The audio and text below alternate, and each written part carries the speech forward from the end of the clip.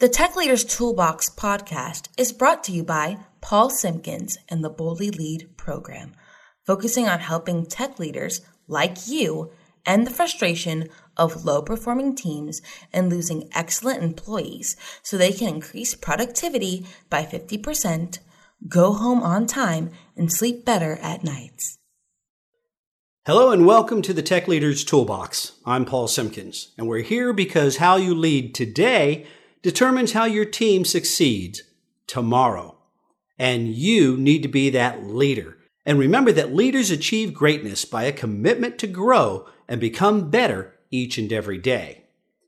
Excellent communication is a vital tool for effective leaders. And without it, developing the right connections and increasing your positive influence are impossible. Excellent communication, though, is more than just how you say something. It's also how you hear something.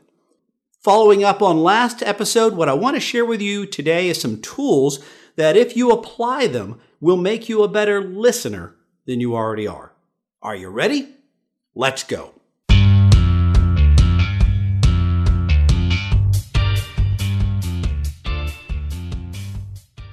So this is part 2 of our active listening series, the skills we need to foster better understanding and make sure that communication, real communication, takes place. And the most effective leaders are great communicators because they're great listeners. And it's not just making sure we have our say, but that others have their say as well and are actually heard. And that's where the practice of active listening comes in. Now, last week we talked about the nonverbal skills necessary to practice active listening. Keeping an open posture, making eye contact, and looking for visual cues from the speaker. Now let's talk about how respect, consideration, and feedback play a role in active listening. So here's the first thing. The first key is they need your undivided attention. Let me give you an example. Have you ever tried to have a conversation with someone while they're thumbing away on their smartphone? It's incredibly annoying. And you can't really tell if they're paying attention or not. And if you bring it up, they try to tell you, well, they can do that and listen at the same time. They're a great multitasker. Along the same lines, I've had a talk with my boss, called me in the office to have a talk with him, and all the time that we're talking, he's tapping away on the keyboard on his computer and looking at the computer screen. And again, telling me, don't worry, I can multitask. Well, here's the thing. Multitasking doesn't work. Study after study after study shows that we suck at multitasking. So don't try to sell yourself on the fact that you can multitask, because the studies have shown you can't. You can't do two things well at once. And if someone you're talking to is trying to multitask, you have a right to ask for their full attention or talk another time. And so they deserve to have your full attention as well. If you're unable to give your full attention at that time, then you owe them the privilege of arranging another time where you can give them your full attention. Another key is no interruptions when you're having a conversation. Here's a little secret I discovered a long time ago. Email stays there until you look at it. Telephones have voicemail. Let them all be until you're done. Unless you have an urgent family matter pending, there should never be a reason to allow for a speaker to be interrupted. And along the same way, you shouldn't be the interruption. What happens a lot of times in conversations is we're going to hear something that you feel you need to react to right away. It's triggered an emotion or something like that, and we want to react right away. Don't. What you want is to be able to respond and not react. Almost always when you react, in fact, I'll say always, when you react instead of responding, things do not go well after that. And the time to respond is after the speaker's finished, not during it. So don't spend time trying to formulate your response while they're speaking. You're spending time and space in your mind coming up with a response, which means, because remember, we can't multitask, it means you're not listening anymore. The famous Stephen Covey, late Stephen Covey, I should say, who wrote The 7 Habits of Highly Effective People, once said, most people don't listen with the intent to understand, they listen with the intent to reply. Is that true for you? I know I've found myself doing that before, and I have to catch myself at it and kind of talk myself down off of that ledge. So then I'll take some more advice from Stephen Covey. Seek first to understand, and then be understood. Another key is to affirm the speaker. Feedback is a valuable tool. In fact, as one of my mentors, John C. Maxwell, says, feedback is currency for leaders. And it's pretty much valuable currency for anyone. So when you're engaged in a vital conversation, it's important there too. While the other person is speaking, they will pause occasionally, sometimes to catch their breath, other times to gather their thoughts. And this is the perfect time to provide them with a quick affirmation as feedback. You want to let them know that you're interested in what they have to say, that you're paying attention, and that you want to hear more. You can learn a lot of different phrases, but I've found generally that the best response is going to be a genuine response based on what they've said so far. So you can say things like, that's interesting. Tell me more. Or even, really? And of course, tone and inflection matters there. If you say that in a deadpan, then they can tell that you don't mean it. It can even be as simple as giving them a quick little uh-huh, or okay, or yes, or go on. Anything like that encourages them, that lets them know you're paying attention and encourages them to continue. You want to allow them the opportunity to get their entire thought out. So keep in mind, your objective is to encourage the speaker and not stop them in their tracks. So use language that's natural for you and don't use the same one every time.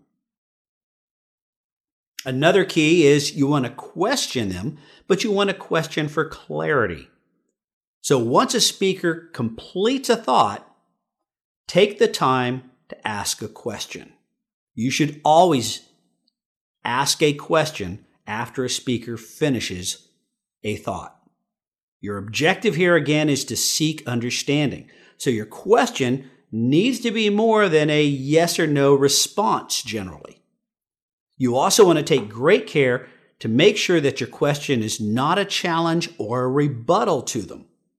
You want to look to fill in the blanks that may be left by what the speaker said so far. So one of the biggest, best techniques I found for this that always works well for me is simply tell them what they said. Again, you can use your own language for this, but typically what I'll do is once the speaker is finished, then I will respond to them, and I'll respond by repeating back what they said in my own words. So I'll say, so what I hear you saying is, and then I'll repeat back what I thought they said. So one of two things are going to happen from that. They're either going to confirm your understanding, and they're going to say, yep, that's exactly what I meant, or they're going to correct your understanding. Either way, it's a win-win, right? You either did understand what they had to say, bonus, or you didn't understand and now they're going to clarify it, and now you understand. And they know that you actually paid attention and that you have a clear picture of what you're responding to. And here's the last key. Search the feelings. This almost goes back, if you're a Star Wars fan, right? That Obi-Wan Kenobi was always coaching Luke Skywalker to search your feelings. And that was part of the Jedi thing. Search your feelings because feelings have meaning. Words have meaning. And they have emotion behind them. In fact, did you know that according to a study done by psychology professor Albert Mehrabian, only part of the meaning is conveyed through the way something is said. And in fact, Specifically, what he discovered was that what we say only accounts for 7% of communication. 7%. The rest of it is handled by the way we say it and what others see when we're saying it. So in other words, 93% of the meaning has nothing to do with what we say. So to really get the meaning of what somebody is saying to us, we also have to get the feeling. We have to capture the emotion behind it. So we listen and look for emotional content, the tone of voice, the volume, the words that they emphasize. Great little exercise I'll do sometimes in workshops with people is I will pick out several people in the workshop. I will hand them all a piece of paper with a phrase on it. And they all get the exact same phrase. And what they have to do is they have to repeat that phrase back to the entire room. But each one has to say it with a different emotion. And then the group has to figure out what emotion it is they're conveying. Because the emotion changes the meaning. The words you emphasize in the sentence change the meaning. All of that has impact. So be sure to take the time to search the feelings and look for what's going on in the underlying emotions. In other words, the way they say it and what you see when they're saying it. That is that 93% of the communication. The more you pay attention to this whole picture in communication, the active listening, the nonverbal cues that we talked about last week, and feedback, providing your undivided attention, affirming the speaker, questioning for clarity, and searching the feelings. The more you focus on these active listening skills and practice them on a regular basis, the more meaning and understanding is going to be gained. Communication will actually occur, and that is practicing active listening. We'll be back in a moment. While you're here, take a moment right now to subscribe to the Tech Leaders Toolbox podcast and leave a review. That way, you will always be up to date on the bold and innovative leadership principles we are sharing here. And come join the Tech Leaders Toolbox Facebook group as well, where you and other leaders discuss these concepts in more detail and we answer your questions. Subscribe today and share this with your friends. All right, so here we come to the portion where I always share an outdoor cooking recipe.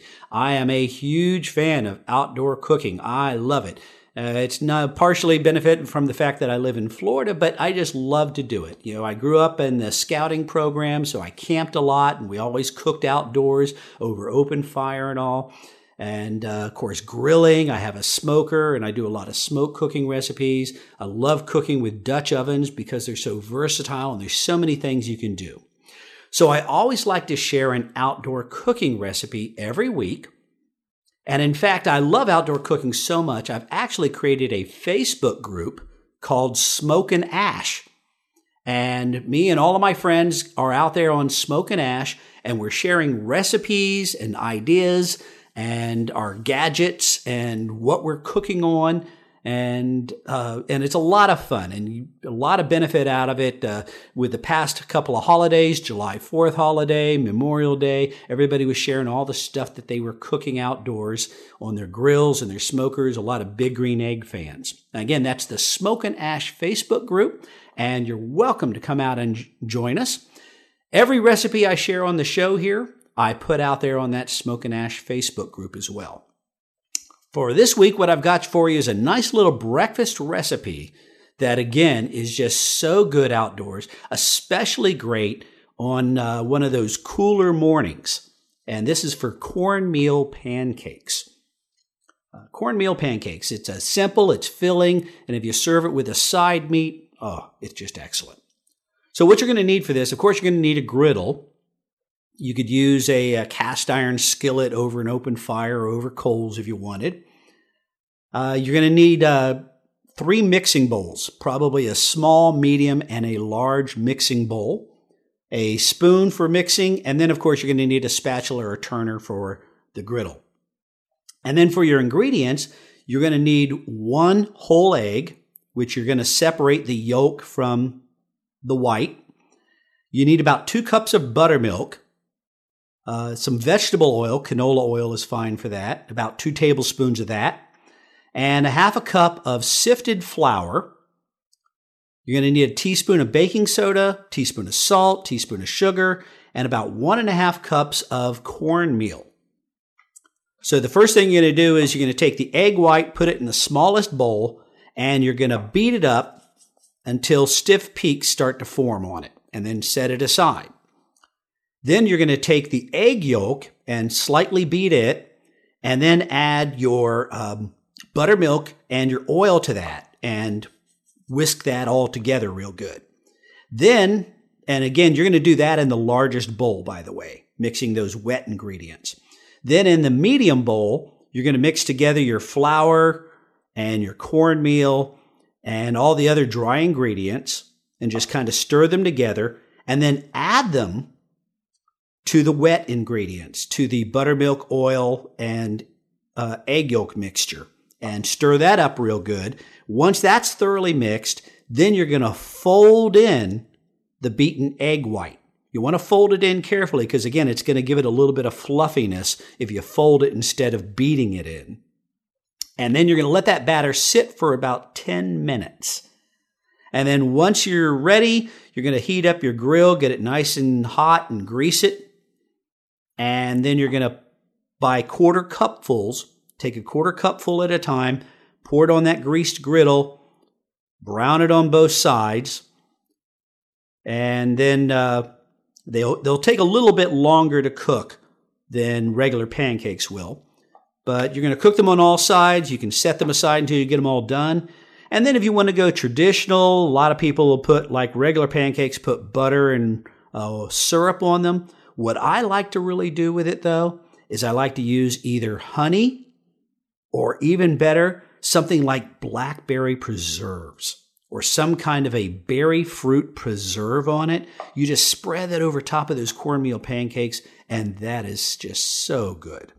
And of course, you can fry up a ham steak or serve a little bacon on the side or sausage, and it's absolutely delicious. And that's what it is, cornmeal pancakes. Now, again, that recipe will be available out on the Smoke and Ash Facebook group. Or if you want, you can just go ahead and send me an email at tltoolbox@boldlylead.com, and I'll gladly send the recipe to you. All right, so this week we finished up our 2-episode coverage of active listening skills to make you a better listener and therefore a better communicator. We'll have some more episodes coming up in the near future. I want you to take a few moments right now before you leave. Go ahead and subscribe to the podcast. And if you have an opportunity, whatever avenue you're listening to the podcast through, you can leave a review for us. Then go ahead and leave a review about us as well. And if you want to extend the conversation, come on out. We have a Facebook group called the Tech Leaders Toolbox where we extend the conversations here. You can pose questions to us and further discussions on any of the episodes that we have posted so far. And again, that's the Tech Leaders Toolbox Facebook group. Well, that's all for this week.